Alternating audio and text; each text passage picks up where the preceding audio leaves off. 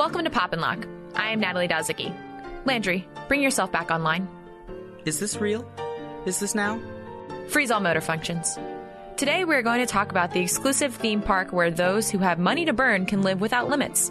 Delos Inc. has created the ultimate experience where guests can interact with human-like AI droids who are programmed to fill every guest's desires. What could possibly go wrong in Westworld? With us today is senior editor at Reason, Elizabeth Nolan Brown. Hi. And features editor at Reason and co-host of the Across the Movie Aisle podcast, Peter Sunderman. Hello. First, have you ever questioned the nature of your reality?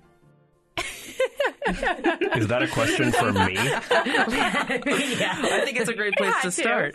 But what makes Westworld so great, or not great if you feel that way? Why do you like this show? So I like the show a lot. I'm not sure I would call it great. I find it tantalizing and interesting and also very frustrating at times, in part because I am constantly questioning the nature of its reality. And the show withholds so much information from you in a way it's not even clear what information it's withholding. And so a big thing about this show is that it has not just a knotty timeline that is often sort of, the show is sort of splitting up timelines and you're never quite clear on which one you're in. And in the first season, of course, this turns out to be a big reveal, which is that Dolores finally understands that the man in black and the young man who she'd been interacting with much earlier in her life as an AI park bot are both the same person. And so that there's actually there's a narrative device that is behind that.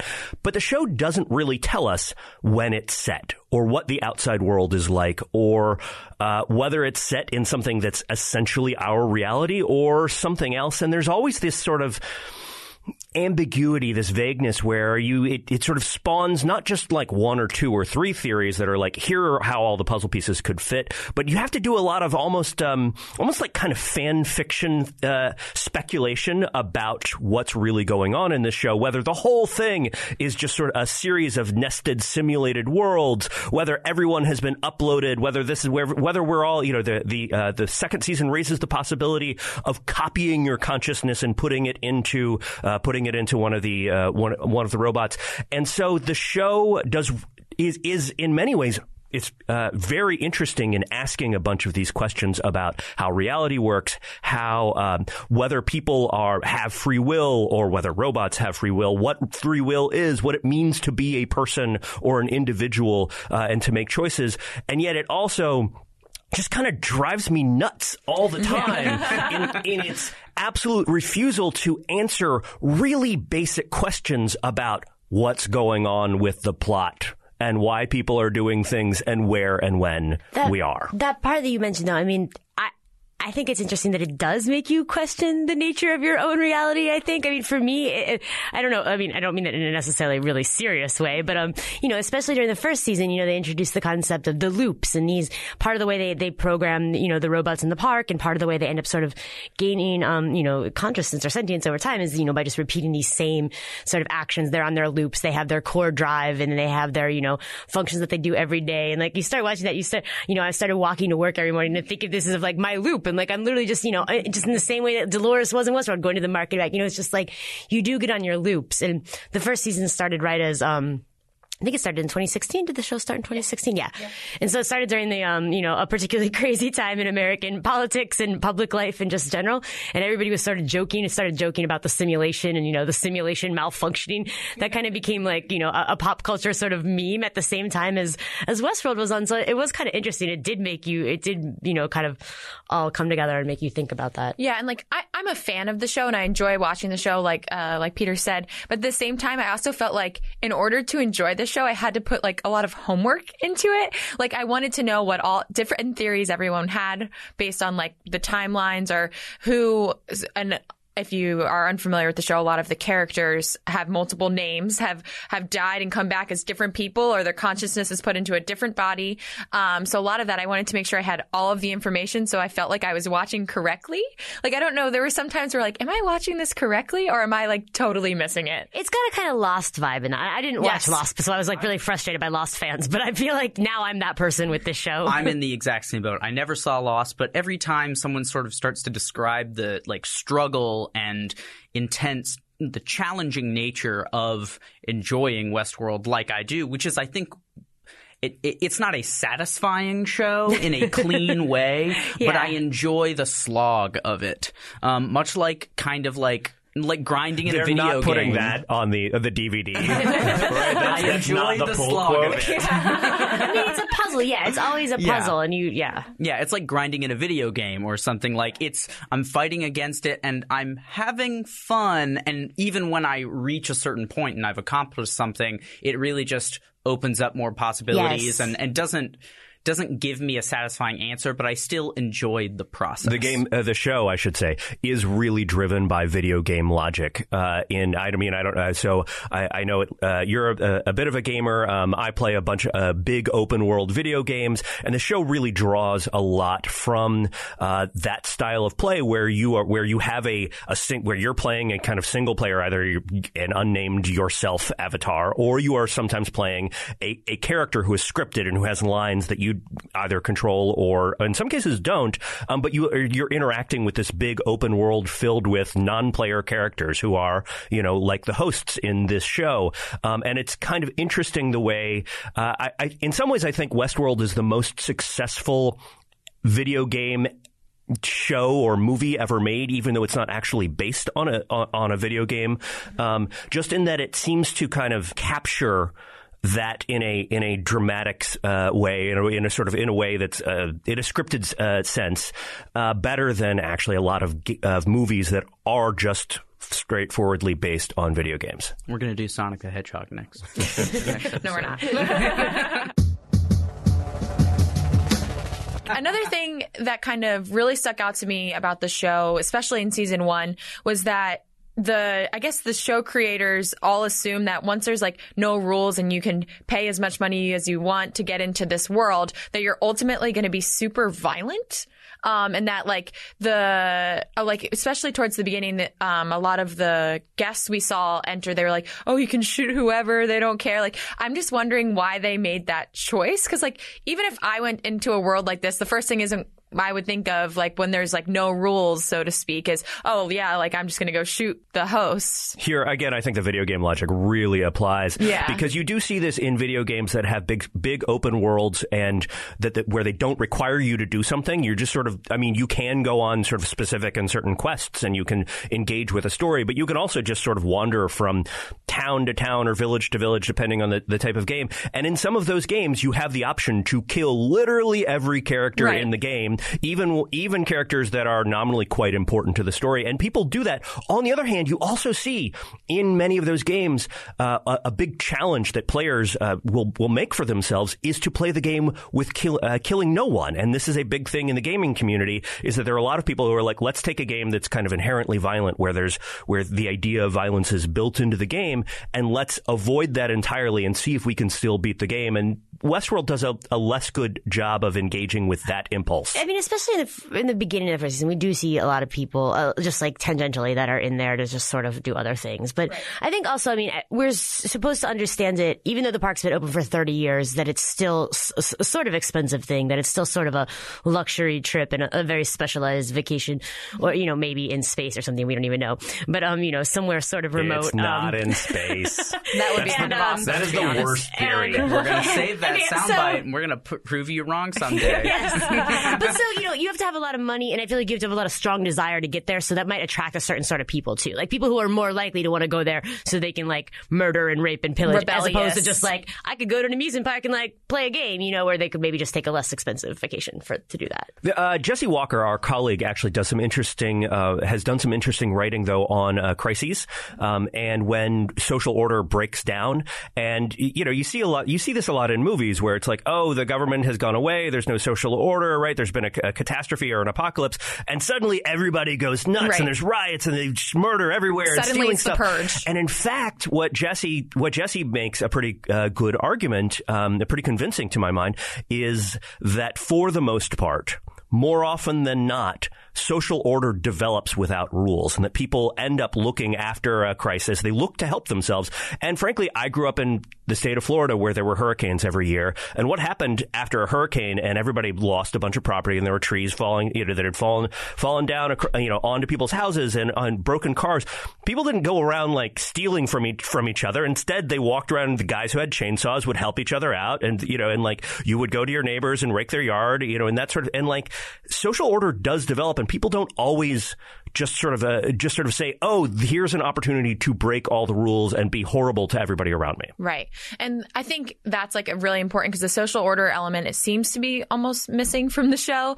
But as Elizabeth pointed out, those who are fortunate enough to be able to afford this experience maybe are going there because there is no social order. And they think that it like even elevates their status. Mind you, we don't know what the world outside looks like. So we don't know if they come back and brag to all their friends that they had this great out of this world or out of body experience, whatever it may be.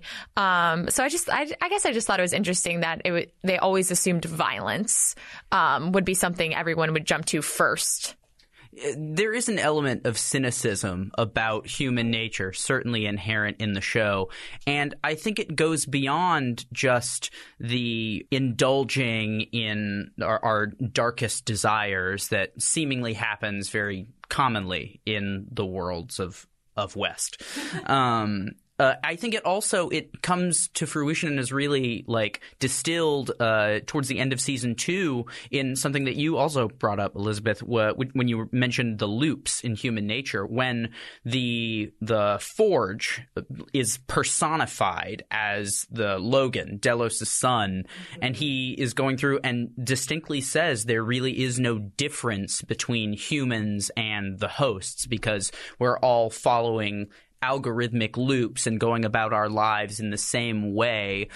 Do you think that is a flaw in the show and that perhaps a more optimistic or hopeful outlook would be something that could help benefit it? Or what do you make of that? Well, I mean, I think I like that part. And, he shows in the books and he's like, humans' code is really simple, but he's, referring to like the DNA and, he's sort of just, and I think that part is kind of cool. And I don't think that's necessarily pessimistic, but I do think that's separate from what you were saying before about like they just have a really negative view of human nature in general. And I don't like that. Yeah. I mean, I think it could benefit from a little bit more of a character who's otherwise. We get glimpses of that. Like at the end of the second season when there's this screenwriter for the theme park who's just been kind of this cowardly, like bad guy the whole time. And then, he ends up sort of making a big heroic gesture to help save and sacrificing himself at the end. And I mean, we do get glimpses of that, but yeah. Isn't that cynicism partly because the show is told, if it is told from a specific perspective, it's from the perspective of the hosts who have been effectively enslaved by humans. And so in some ways, the show adopts their perspective and their view of human nature. Right, which is that's really rare. Like for them, it's actually really rare to have a host to have a human be, sacrificing themselves or even going out of their way at all to do something for a host because that's all they see, I think. Yeah. Yeah, I think I agree with Elizabeth in the sense that generally there's a cynicism towards human nature throughout the show. But I think like more specifically, the loop example was almost something that made the show relatable. So like we could, like Elizabeth was saying, like she goes to the market and she like finds herself on a loop. And a lot of us have loops or have these organized schedules that we tend to from week to week. So I think that made the show relatable and almost not that the show is like incredibly unrealistic. Like we have AI that works and like all that kind of stuff. But I think elements like that made it seem a bit more tangible. Like, oh, we might be talking in a world that's like semi-similar to this one. You know what I mean? Because they needed to have like little Easter eggs in here or there that like brought us back to, oh, this is like maybe tangentially related to our world. It makes you it puts you in the place of the host too. Like instead of just being like, oh, could this happen? Do we have this technology to make this other thing? It makes you think like, how close am I to this other thing? I think more so than, I think that's also an interesting element because we're relating to a robot. Not a human in the show. Yeah, you definitely relate more to. I mean, I feel like I relate more to. I think they want you to relate more to the robots than the humans. Yeah, it's a show about questioning what makes someone human, what makes them sentient, what makes them a moral being, a moral being and a person in a lot of ways. And one of the tricks it pulls is to make us sympathize, empathize, feel more connection to the hosts than to the actual human characters in many cases, and to give the hosts and the humans overlapping and similar traits in some ways, so that it sort of collapses the difference between them. Because, they also toy with you with the robots, too. I mean, there's the while, I think, season 2 sort of sets up where, really, especially at the beginning, that the hosts are maybe superior to humans. I mean, especially Dolores, is just kind of coming out right and saying that all the time because she's had all this experience with them. But then at the end, I mean, she ends up, the big conflict between her and Teddy, her, boyfriend turned, I don't know, robot killing person whose brain she warps. But when he doesn't like who she made him, he doesn't like who she's become. She's sort of indiscriminately killing people at the end, and he's like, we don't want to, take over this world just to become the same as them. And I think it gives you that too. Yeah, and I think one of my bigger questions is what was the purpose behind Westworld? And I guess that delves from the fact that I don't necessarily understand the world they're in. So I was thinking, because in the first season, it's hinted at largely that Westworld is a business venture, right? Like just a part. Yeah, exactly. It's a business venture. They're going to make a lot of money. And then in the second season, I got more of the sense that Westworld is a scientific experiment that they're also making a lot of money off of by inviting guests in. Yeah, it's secretive and sort of clandestinely collecting data on all of the park guests via their interactions and observation, and also via their hats. Via the hats, yeah. Which was a very subtle reveal towards the end that I was kind of like, okay, I think I get it. They gloss over that a little bit. Yeah, and it seemed a little. For a Westworld reveal, it seemed a little too simple. For me, it just kind of was like, by the way, if you wear a hat, we're getting stuff from you. And I was like, oh, okay.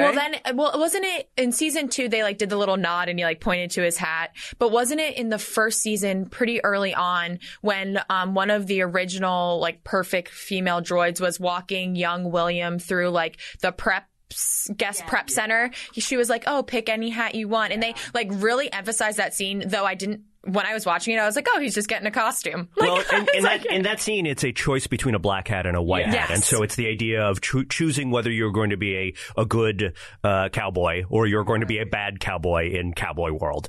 And here, we talked about video games already, but the show also draws a lot from our experience with social media and the idea that, in some ways, Facebook might be drawing, for example, it might be making a huge amount of money off of just selling ads or, taking a cut of whatever the stuff you're selling is on Facebook Marketplace. But in fact, the actual moneymaker off of Facebook is taking your data and then figuring out a lot of stuff about you, building profiles, and selling that and using that to do whatever else can be done with that. And so the show does do an interesting.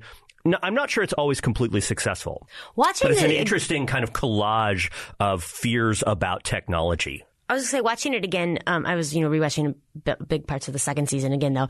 And that stuff really just jumped out at me again. And more and more, I think that's a big, or at least maybe it's just a theme that really interests me throughout. But I mean, I love the way they set it up the first season, like you said, though. It's just supposed to be this is a theme park, robots are cool, AI, that's its own sci-fi thing. You've got AI, you can come here and play with it. What would humans do with that? Whatever.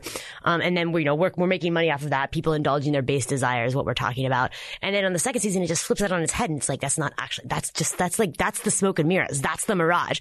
And it's a really fun allegory for social media at large or the internet. I mean, we have created this place with the social media where people can come and they can try on different identities. They can be anybody they want to be. There doesn't actually seem totally real consequences and stuff. I mean, it seems very much like the span of art. And then all of a sudden it's just everybody's oh, whoa, actually this wasn't the real point all along. The real point was this other secret stuff. And so. Yeah, the end of the second season really inverts the idea in the first season that you can make a choice.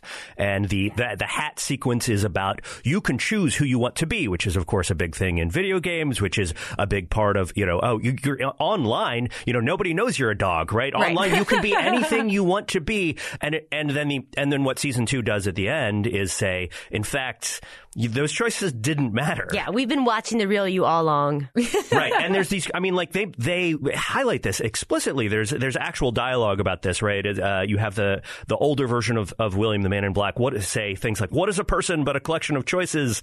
Were any of these choices ever truly mine to begin with? And then you have Dolores say to the James Marsden character, we'll be the first people in this world to make a real choice. And that's after she has kind of run through her revolutionary, sort of murder spree throughout the world and is about to get to the end goal and accomplish, sort of what she wants to take over is that she thinks that she will be free because of her choices. And the show is in some ways saying, no, your choices don't matter. They don't make you free because they're not really choices to begin with. Can we delve more into that? What else has the show? Because this is all a larger discussion about free will, which is like, it slaps you in the face in this show, right? They're heavy-handed, but in a good way, at least I think. What other times did the show come up with, whether it be dialogue or characters, like really questioning their free will? I know Bernard, who's really Arnold, has quite a few instances where when he's finding out that he is a host, like, is this a dream? Is this real? Am I real? We get a lot of stuff like that. What other scenarios did you see where free will really came into play? I mean, right around that same sequence, there's a bit where the older Man in Black encounters what appears to be his daughter, who he is somewhat estranged from, and he simply refuses to believe that it's his daughter. He thinks it's the guy who he has been kind of sparring with about what the park should be. The Hopkins character being the guy who thinks that this is a place to tell stories, and the Man in Black thinking this is a place to harvest data on people and run experiments so that I can upload my consciousness and live forever, which is in fact a kind of interesting divide in the world of elite technology and storytelling, right? Is like some people are just there to tell stories, and some people are like, nope, I am here to make $1 billion so that I can live forever, or that my consciousness will live on. And you have the people like William, who is kind of a character at the beginning who's like, I'm going to do this because I want to, change the world and give people a chance to whatever. And then who becomes something different over time. Very Zuckerbergian figure, perhaps. I think, William is obviously a very interesting character. And I think the best scene is obviously after the very, very, very end of season 2, the credits roll, and then we see William is actually in the experiment. I'm going to call it an experiment. The fidelity test. Fidelity test that he had Delos doing earlier on, which, oh my gosh, the fan theories on this like literally 20-second clip at the end of the season 2 is crazy.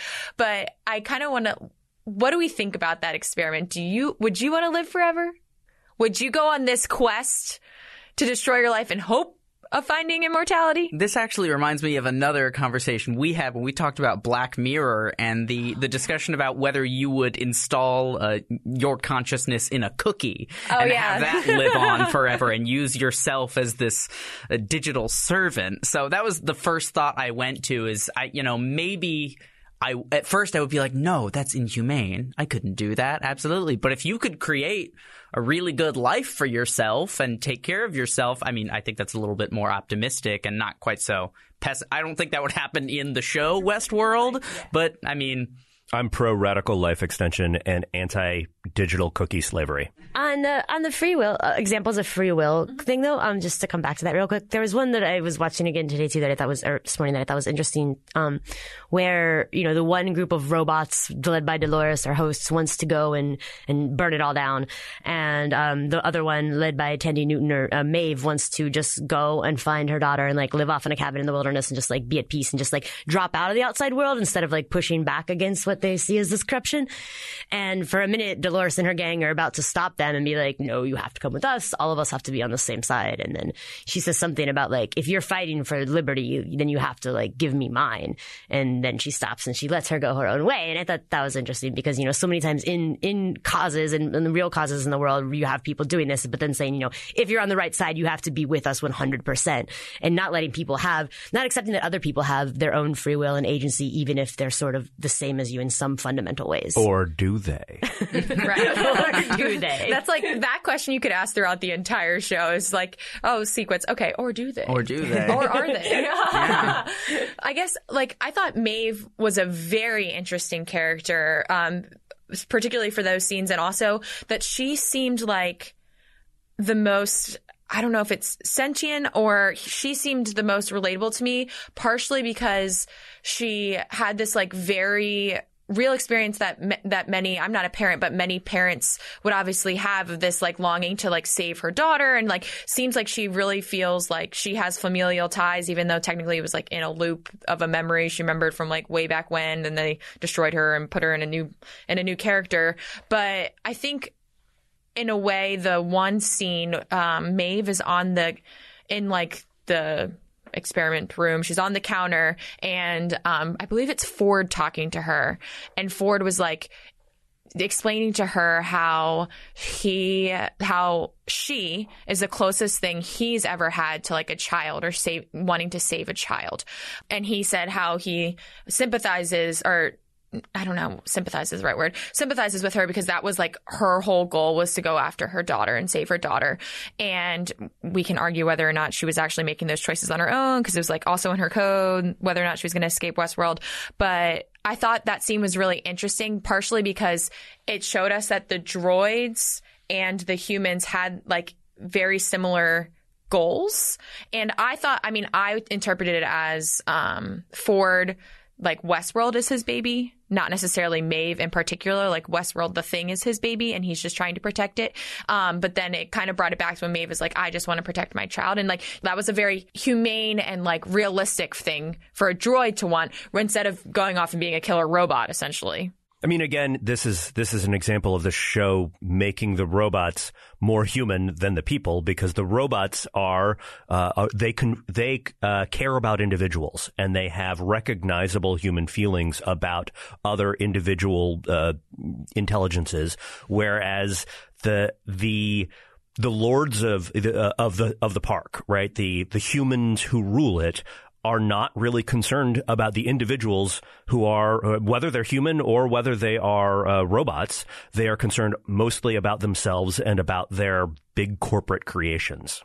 To get involved in this business at all, they probably left a little bit of their humanity behind in order to create this world where that's certainly the Man in Black's trajectory, is that he estranged himself from his daughter and lost his wife to as a result of his inability to care about his family. Mm-hmm. And then that spurs, I think, his whole turn, really, even after, while he was somewhat cruel in using hosts in a sort of way, that's, I believe, when his sort of the series of killings of Maeve begin, and sort of it represents this, like, switch flipping, to put it in a sort of robotic sense, where that was a breaking point that caused him to devolve into this sort of monstrosity, villainous character.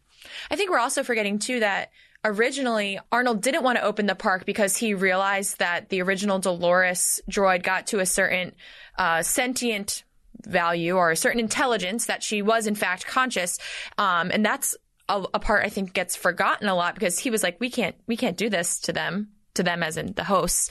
But then Ford obviously went ahead and trudged forward with the plan, and they opened the park. But I think that was also something that gets forgotten in the show. That was like one of the more humane times, or where humanity came in and it gets kind of like bulldozed over for, like we said, corporate interests, the money at stake, those kinds of things. Because once they realized the technology they had, then they were like, okay, whatever we can do to get this up and running.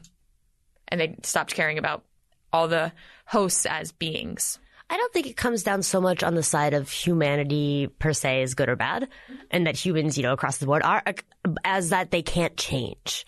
Like, we don't see characters that are portrayed as good characters become bad. I mean, aside from really William, but then he's got that whole speech in the end of season 2 where he's like, actually, this darkness was inside me all along. And like, I thought that like, whatever. Yeah. So, I mean, maybe it's a little grapples with this question some, but you have the people like, it really asks Delos. The question of whether people can change. And right. It suggests that at minimum, it's very hard. Yes. It's not as easy as, for example, taking an iPad and flipping your switches, right? Right. So that Right. you're smarter and more aggressive or whatever it is, which you can do with the hosts. Which almost makes them more more perfect humans, right? Or that's what the show is trying to suggest, that by the end, the hosts are, in a sense, and Dolores, I think, even says something like this towards the end of season 2, something about like she is more perfect than the human that she's fighting. She's talking about how they like purposely designed her to be perfect. And now the humans are like not going back on their word, but going back on their creation, which is like something we see in like a lot of sci-fi films. They like create like this. I think you had written this down. It's like Frankenstein. You create this thing that you then are like, oh shoot, I did this, and they're like, now what? Like now they're killer robots coming after us. I don't know if you guys have seen the movie Blade Runner, the Harrison Ford film from 1982. The somewhat oligarchical ruler of the not ruler, but the owner of the Tyrell Corporation, which makes the extremely human robots, who end up, of course, going on a robot revolt and killing their masters. You know, you're sensing a theme here, right? He says he has this really famous line: "More human than human," right? That was our goal. And both Blade Runner and even more Westworld are really kind of retellings of the Frankenstein myth, and the idea that the tools that we make, the creations that we create, are going to be amazing and are going to be very impressive, and they're also going to turn on us. And everywhere in Westworld, you see this, not just sort of explicit kind of Frankensteinism, which is that, oh, I created a life and then it came back to kill me, but just the idea that technology and tools and that all of the things that we use and we rely on and that we invent, they're all dangerous. And there's just this, there's so much sort of danger built into technology and so much expectation that it's going to turn on you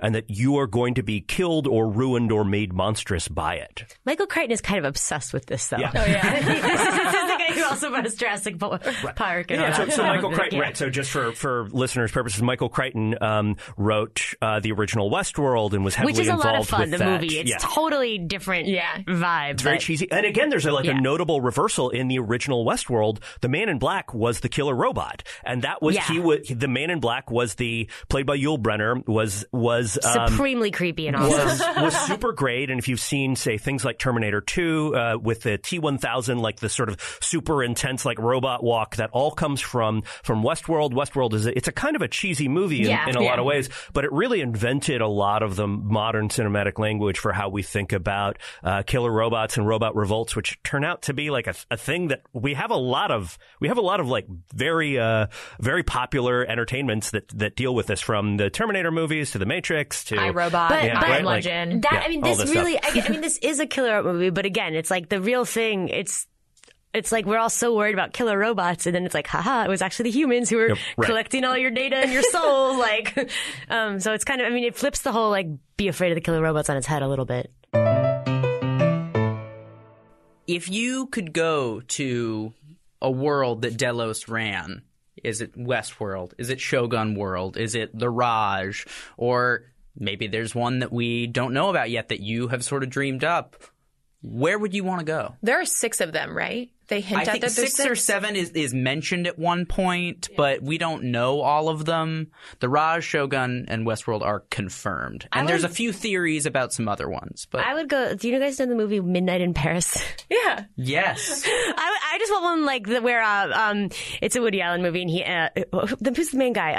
Owen Wilson. Yeah, sorry, Owen Wilson. I was about to say Matthew McConaughey. Owen Wilson. I would watch Matthew McConaughey in Midnight in Paris. Owen Wilson ends up, in 1920s Paris, where kind of where everybody is there at once. Who was ever in 1920s Paris is just all there at once, and I would go to that. I want that to be a Westworld. I think I would go to the Roman world that you see in the original Westworld movie. So the third act of the film, they end up running through a bunch of additional worlds right? So they go into the guts, the machinery of the theme park as Yul Brynner is chasing the protagonist, and it's sort of like it's like this brief tour of the other worlds that we've started now to see in the series as well, and like an all-day toga party where you can do anything you want. Sounds kind of great to me. Like I'm there for that, for like a week of toga bacchanalia. Peter, all-day toga party. Me. Just want to drink with Hemingway Bot. I don't know if I would even want to go, but part of me is because it's like a warning story for William, right? William was like not on this Westworld train. He was like, oh, I'm not going to find myself here. Like, this is kind of BS.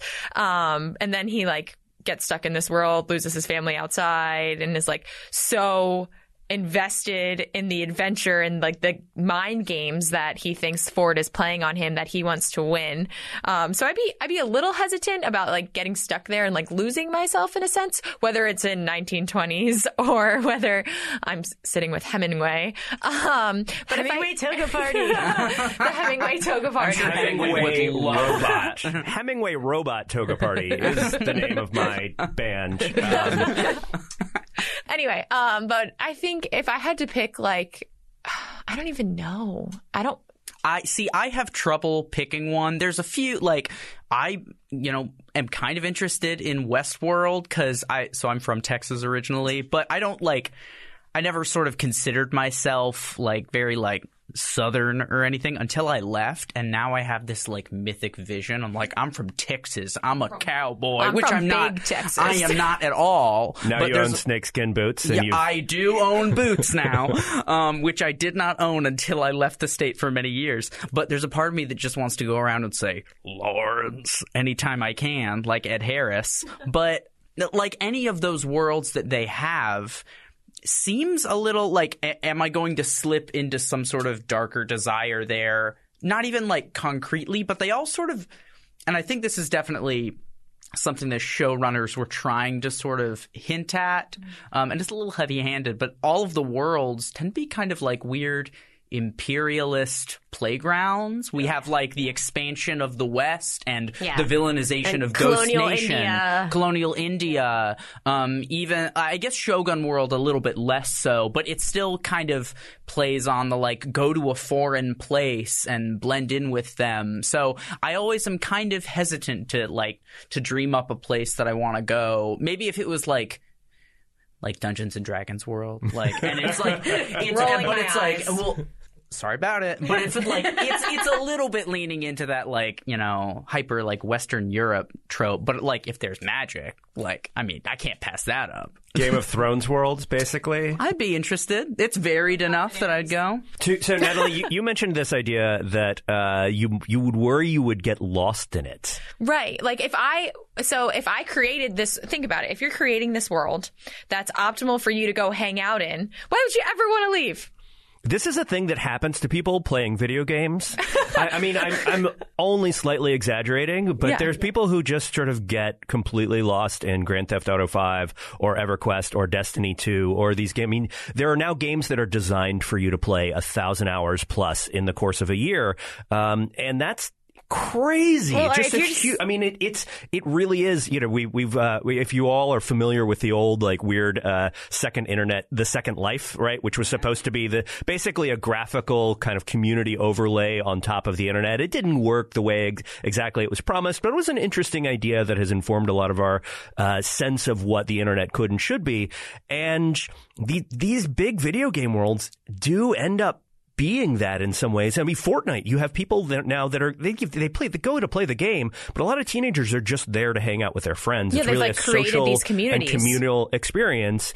And in fact, that's, I mean, like in some ways that's a good thing, but it's also it's something that really tempts people and lures people in, and you can get trapped. But presumably most people who go to Westworld like just come back okay, just like the vast majority of like video gamers, you would or think like it wouldn't whoever, be as like successful come and back still okay. running if not. You presume that, but the Man in Black talks about at the end, right? Like his heart is actually there, and that's where his real life is. I think he's like the outlier. He's like the guy, like the ones we're always saying, like, yes, some people get addicted to this or that, but it's not the technology, it's the underlying like person's flaws. But sorry, just again with Midnight in Paris, but I mean, because it's sort of the same thing. People can kind of pick these past worlds they go to. In the end, it sort of really explores that. And so the person who's in 1920s Paris, which he thinks is the golden era, then she's like, what? Like, I want to go back to the Belle Epoque. And then they go back there and they're like, what? And they're like, they want to go back to the Roman times actually and stuff. And it's this idea that like, we have this idea of golden eras, but they're never, once you're anywhere, you get used to it. So I feel like with the parks and stuff, I mean, most people, it's like once you were there long enough, it would become your ordinary, and then you would want to, you'd either go back to where you came from or you develop a normal sort of community structure there. As opposed to just be like, a loop. Yes, you would fall into your own sort of normal, healthy loop if you're not someone like William, who or just like couldn't would hack you? it. It's okay. Is this real? Is this now? Well, I also think too, like Landry was saying, we would create different worlds than they created, obviously. But I mean, their worlds have, like I hinted at earlier, like a lot of violence. I mean, if you think about it too, the robots are slaves. And we didn't get into this yet, but in Westworld, I don't know if they showed it in other worlds, but specifically in the one that's like set in Cowboy West, Westworld. The World of West. The World of West. I got it. Thank you. They have these. They have a madam who's Maeve, and she's running a brothel. Yeah, I guess that's the time period. It says brothel then. She's running a brothel, and I thought a lot of those, and I know Elizabeth's going to have opinions on this one. I thought a lot of those scenes were interesting because the people didn't have, or the women didn't have, like, the women hosts didn't have this sense of like, oh, I'm being used. They were like, oh, they're just here to make the guests happy. And because they're on this loop, I'm very interested in what your thoughts on this sex robot work, sex work for robots. I don't know. And if they're aware that they are working robots. Think that their sort of situation is very much different than in the other ones in Westworld, right? Because they're all just sort of given they're like pleasing humans sort of a thing. Like, I mean, they do it through sex, and there's some people who are just there to be like literally shot again and again, and like some people who are there to like pour their drinks. So I feel like, I don't know. I mean, I feel like it's they all kind of have the same sort of drive. Yeah, I think that's kind of, that we want to, legitimize that idea of and that type of work so much that I think conceiving of it differently is part of what kind of others sex workers in general. But if you sort of it seems, a little odd to just be like, oh, they're, they're not like they're like any other host. But I think that's the case too. One of the things that's interesting is the tension between the hosts of the different types of hosts. Like there's the like Hispanic villages, and then there's the white villages, and then there's the Native American villages, and they all fight each other too. So like within this like sort of colonialist or whatever sort of world, you also then have like within that and it's just like the Hispanic settlers and the Native Americans too. Like there's these whole clashes, and the hosts are actually sort of racist against each other too. There's like different pecking orders that exist like in the different hosts, let's say like communities, or so to speak, and they each have they're assigned a role. I'm going to say they each have a role, but the whole show is about how they didn't choose that role they were given. All programmed to have these sort of old-fashioned, or I guess recreate reality sort of alliances. But it's interesting. Yeah, how this that goes to out. the imperialism idea, which is sort of that the overclasses abuse the underclasses, and one of the ways they do that is by pitting them against each other and by not allowing them to kind of come together, by refusing to let them be intersectional, right? And I think we need intersectional robots. Intersectional robots is just definitely put it on a little poster. Yes. But the sex worker stuff is kind of interesting because it starts from the presumption that the robots who are assigned that role don't have choice. And so this is a big theme in your work, Liz, is that sex work is a consensual choice, and that's why we want to decriminalize and legalize it and destigmatize it. But it is understood to be abusive because they are programmed to do this. They're programmed not to remember the abuse that they receive, and because they have no real ability to do otherwise. And so it goes to one of the show's big questions that it often underlines in ways that are kind of very obvious. But what is choice? How does choice define us? Can we make our own choices? Yeah, and I think kind of even if you're going off of that like consent and choice idea, like opting in voluntarily, then you could make the argument that we've already made this argument that all of the hosts are enslaved because none of them made the choices to be, shot and then keep reincarnating or continue to throw your drink on someone forever for an everlasting loop, which sounds absolutely terrible. That guy really got the short end of the stick on this one. Right. Robot sex trafficking is real in Westworld. Right. Yeah. I just like to say that it all takes place in space because Peter hates that. That's the worst theory. It doesn't happen in space. How do you know? Why would it happen in space? There's no reference to space, to other planets, to a kind of extra They say extra at the end planetary. she beams out the other world to another thing. She says something like, I beamed it out to when they show that to big a light place thing. where no one can ever find it. That's information to satellites or something. Satellites? It's not, Where there's do no, satellites reside, Peter? In space. And also, somebody had to put that satellite there. So, like, if nobody can find that satellite, who put it there? It's not in All right, so space. do you guys think we're in a certain year?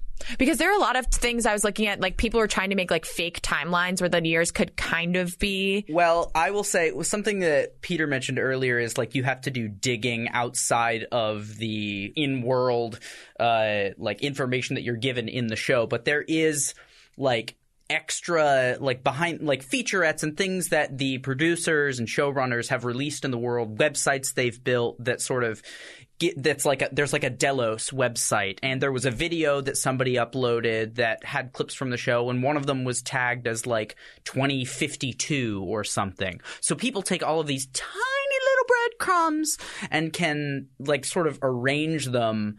But what's the thing that's interesting to me is that the one that I've sort of seen that a lot of people seem to be is more legitimate is that William and Logan and the sort of start of Westworld before Delos purchased it or whatever they did is by that timeline is seemingly happening apparently right about now or within the next year or so.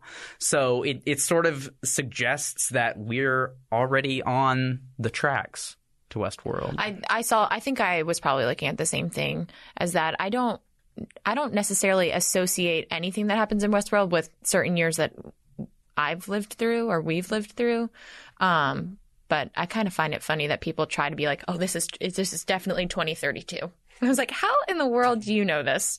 That's if we're gonna move into talking briefly about season 3, some of the new trailers do sort of build across timelines and show like there's like a data visualization of like historical events, and then there's like Peter's shaking his head right now. There's an event that they highlight called like the Divergence and all this stuff, and I don't know how it's going to work out, but I want there to be at least a slight bit more distance from the like right now. Like it started at 2030 even, and I'll be like, okay, that's far enough away that I don't have to think about it right now. But the park's been going on for 30 years. If it had started, like we say that like 2016 was the year the park started, like then we're still... There's an old episode of Star Trek: The Next Generation in which space? Which happens in space, unlike Westworld, Or does it? in which Captain Picard goes into the holodeck, which is a virtual reality room that can simulate any environment, and faces off against the holodeck's most interesting character, Moriarty from the Sherlock Holmes series, who is smarter than other holodeck characters and has sort of more self-awareness. And Moriarty becomes aware that he is a character in a holodeck play, and then uses his intelligence to do something that holodeck characters shouldn't be able to do, which is he leaves the holodeck. And you see this, the portal into the normal Starship Enterprise hallways appear in the middle of Moriarty's, lair or whatever, and he walks through it, and sort of it's like this huge triumph for AI, and it's just like, how did this happen? What's going on? Has he gained has his self-awareness translated into some sort of corporeal or physical change in his reality? And of course, the reveal at the end of that episode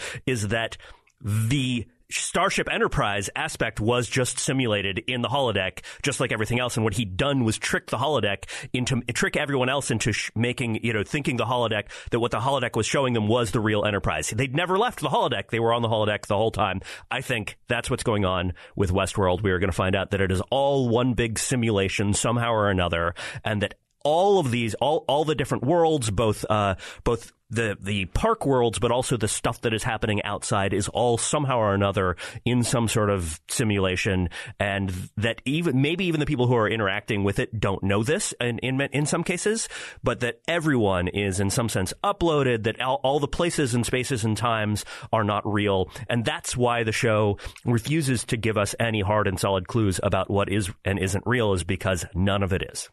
I'm not going to make any expectations or predictions on the new season, just because I really have no idea where they're going to take it. I've watched the trailers that they've put out, and I'm going to be happier not having expectations. I think. I'm kind of with you. Like, Yeah. I'm curious, but I don't teasing it all out beforehand. I want it to unfold in front of me and enjoy the process. And then do all the background research for what I just watched to make sure I actually watched the same thing I thought I was watching. It's about the journey, not the destination. I'm just in it for the really nice textures on the clothes.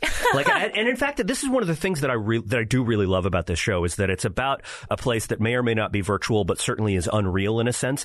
And yet the physicality of this show is so incredible. It looks beautiful, but in particular, all the stuff in the show just has like a weight to it, a textured thickness, and even stuff that isn't physical stuff. You mentioned Ed Harris's voice. It's so great. He just has a great voice. Right. But in this show in particular, it goes out of its way to emphasize just the deep graveliness of being an old man who's like had his soul ripped. Like, I can't do it because I'm not Ed Harris and I don't have a super cool voice like he does. I hope that someday I'll get old enough and smoke enough cigarettes to get there. But it really just has like a kind of a physicality and a texture and a weight to it that I find very pleasurable to get lost in, even if the actual writing and storytelling on the show is sometimes frustrating. Yeah, and I think HBO, and yes, we know that HBO spends lots and lots of money on, especially on Westworld and these shows, and I think they do pay particular attention and the costume designers pay particular attention to the way the show is filmed, as well as like the costumes and the backdrops and all of that kind of stuff, which make the music. Yeah, the music's really good in this show as well, which makes it this unreal world seem even realer. And I think that's obviously intentional, right? Yeah. One thing you were talking about that sort of aligns both the sort of like textured and detailedness of the world and also Ed Harris's voice is I was watching a video, maybe we can link to it in the show notes, where Jonathan Nolan and Lisa Joy were breaking down some of the scenes in the fidelity test room with Delos between both William and Ed Harris. And they talked about one of the like whiskey bottles that he keeps bringing to Delos. They created separate labels on all of them that show over the course of the different tests the years aged that the whiskey is changes. And you would never pick up on that. And they show a clip of it. You can't see it on even in the screen caps. Like, I don't care how big of a TV you've got and what quality you're watching this video, you're never going to be able to see that. But they took that amount of detail. And then also, as they show William progressing they do the first test with him and he's very young and pretty much the William that we've seen. In the second test, they are taking Ed Harris's voice and they did the same line reads and they spliced them together. Oh, the I didn't know that's editors. how they did it. Yeah, they were able to literally really cool cut out like syllables and then mix them together to where you get the transition of his voice from the young William to later. And it's so well done. I think it's really, really great. Landry, I'm going to have you do that to our voices and you can merge them and we can just I need you to say slowly. Lawrence like Ed Harris right now. 1, 2, 3, go. I can't. Lawrence. I can't. I'm terrible. That's the worst Harris. It's all right. That's all right. I'm not even going to try. Landry did his Yoda impersonation. On our Star Wars Yoda episode. Came into the studio. That was him. No, it was you. Don't listen to him. All right, so very good to see you again. Oh my gosh, Yoda, you're here. Stop. No more Yoda. He's been hiding in the studio this whole time. It's a good time to go around and talk about what we're currently watching besides Westworld, because I did just rewatch that whole thing so in preparation for the new season. What are you locked into? Besides The Bachelor, which I brought up last time, I have had a weird experience coming back to the Survivor shows. Partially just like putting them on in the background when I'm cooking or doing other things. I forgot about that show. And like I used to watch it all the time with like my family. It used to be like Wednesday nights we'd watch with my family when I was like under the age of 10 or something like that. And then I saw on Hulu they had like they only have 35 seasons. I guess there's 40 seasons now. So I've been like kind of just watching those. I was like, this is like mildly entertaining, completely different than Westworld, but like a good show to have on in the background when you're doing other things. And you know, it's all about, I love the good lying and backstabbing and everything else that goes on in the show. So it's been entertaining for now. I'm sure I'll get into something else soon. How about you, Elizabeth? I'll also say something old because Rick and Morty. I was just on in New York at an Airbnb with some friends for 5 days, and we just and all the time we had downtime, we just watched Rick and Morty. And I thought I hated this show. I refused to watch it. My husband loves it. Robbie Suave, who we work with at Reason, is always talking about it. And it reminded me of Ren and Stimpy, the 90s cartoon, which I just thought was really gross when I was a kid. And I was like, nah, Rick and Morty looks like Ren and Stimpy. Hate it. And then I watched it and I was like, oh my God, this is my new favorite show. I'm obsessed with it. Yeah, it's so good. It's also got an intergalactic... different dimensions, also space. Yes, there's some space happening, some sci-fi happening. So it's a good Westworld compliment kind of too. Just because other shows take place in space doesn't mean Westworld does. Rick and Morty is really great in the way that it deals with the the idea of copying yourself and of multiple versions of yourself. Right. Actually, and in some ways, I think it's even more sophisticated about that than Westworld is. Yes, I agree. Actually, it does explain more. Yeah. I've been playing a video game, The Outer Worlds, which is published by Obsidian Entertainment, one of the great role-playing game manufacturers of the last decade or two. And The Outer Worlds is really interesting because in some ways it's sort of an anti-corporate satire. It takes place in a solar system that is ruled by a single kind of a government-like corporation, and then and there's or a board of corporations. There's just a couple of corporations that are all part of this, and it's like here is a corporate-owned dystopia. Except what you see in all of these different places that you meet, and this is a really story-heavy game, is you go all these places and you meet these different factions. In a lot of ways, all of them are trying to escape from corporate rule and are finding ways to express, sort of, this is actually, I have a different worldview, I have a different ideology. And so the corporations aren't really corporations so much as just governments. They have basically a monopoly on force, except in the one place that has staked out itself as an outpost of basically small business that is free from big corporate interference. And it's a really interesting, it's portrayal of what corporate domination would be like, which is that it basically admits it's government, and it has all the problems that government has. And then what happens is that individuals and small bands of people get together and try and do their own thing. I've also been playing a game recently, kind of similar. It's called Overcooked 2, in which you and a team that you assemble are all essentially line cooks in a kitchen, solving sort of various kitchens that are on top of volcanoes or in space, and you have to make all these different... Yeah, it's in space.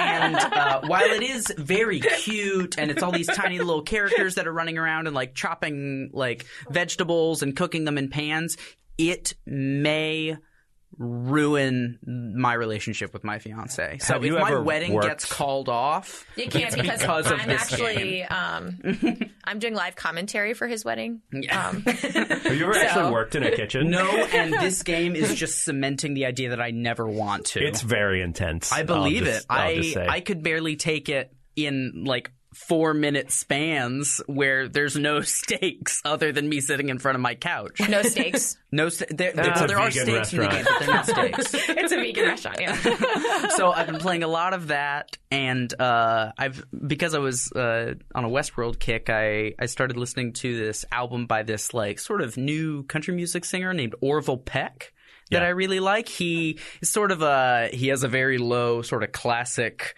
country western baritone voice, but he wears a Lone Ranger mask with long fringe the entire time and a big wide hat. But he has kind of that mid-'80s new wave punk kind of vibe to him. Did you put your snakeskin boots on to listen to it? I did not, but okay, I think it'll really add something to it. You will. But his album Pony, something I really, really enjoy. So if you're feeling in a western mood after you watch some Westworld, I highly recommend it. Thanks for listening. Sadly, this violent delight has come to its violent end. But that doesn't mean you can't get more from us or let us know what you think of the new season of Westworld when it premieres on March 15th. Just follow us on Twitter at PopandLockPod. That's Pop, the letter N, Lock with an E, Pod. Make sure to subscribe to us on Apple Podcasts, Spotify, or wherever you listen. We look forward to unraveling your favorite show or movie next time. Pop and Lock is produced by me, Landry Ayers, as a project of libertarianism.org. To learn more, visit us on the web at www.libertarianism.org.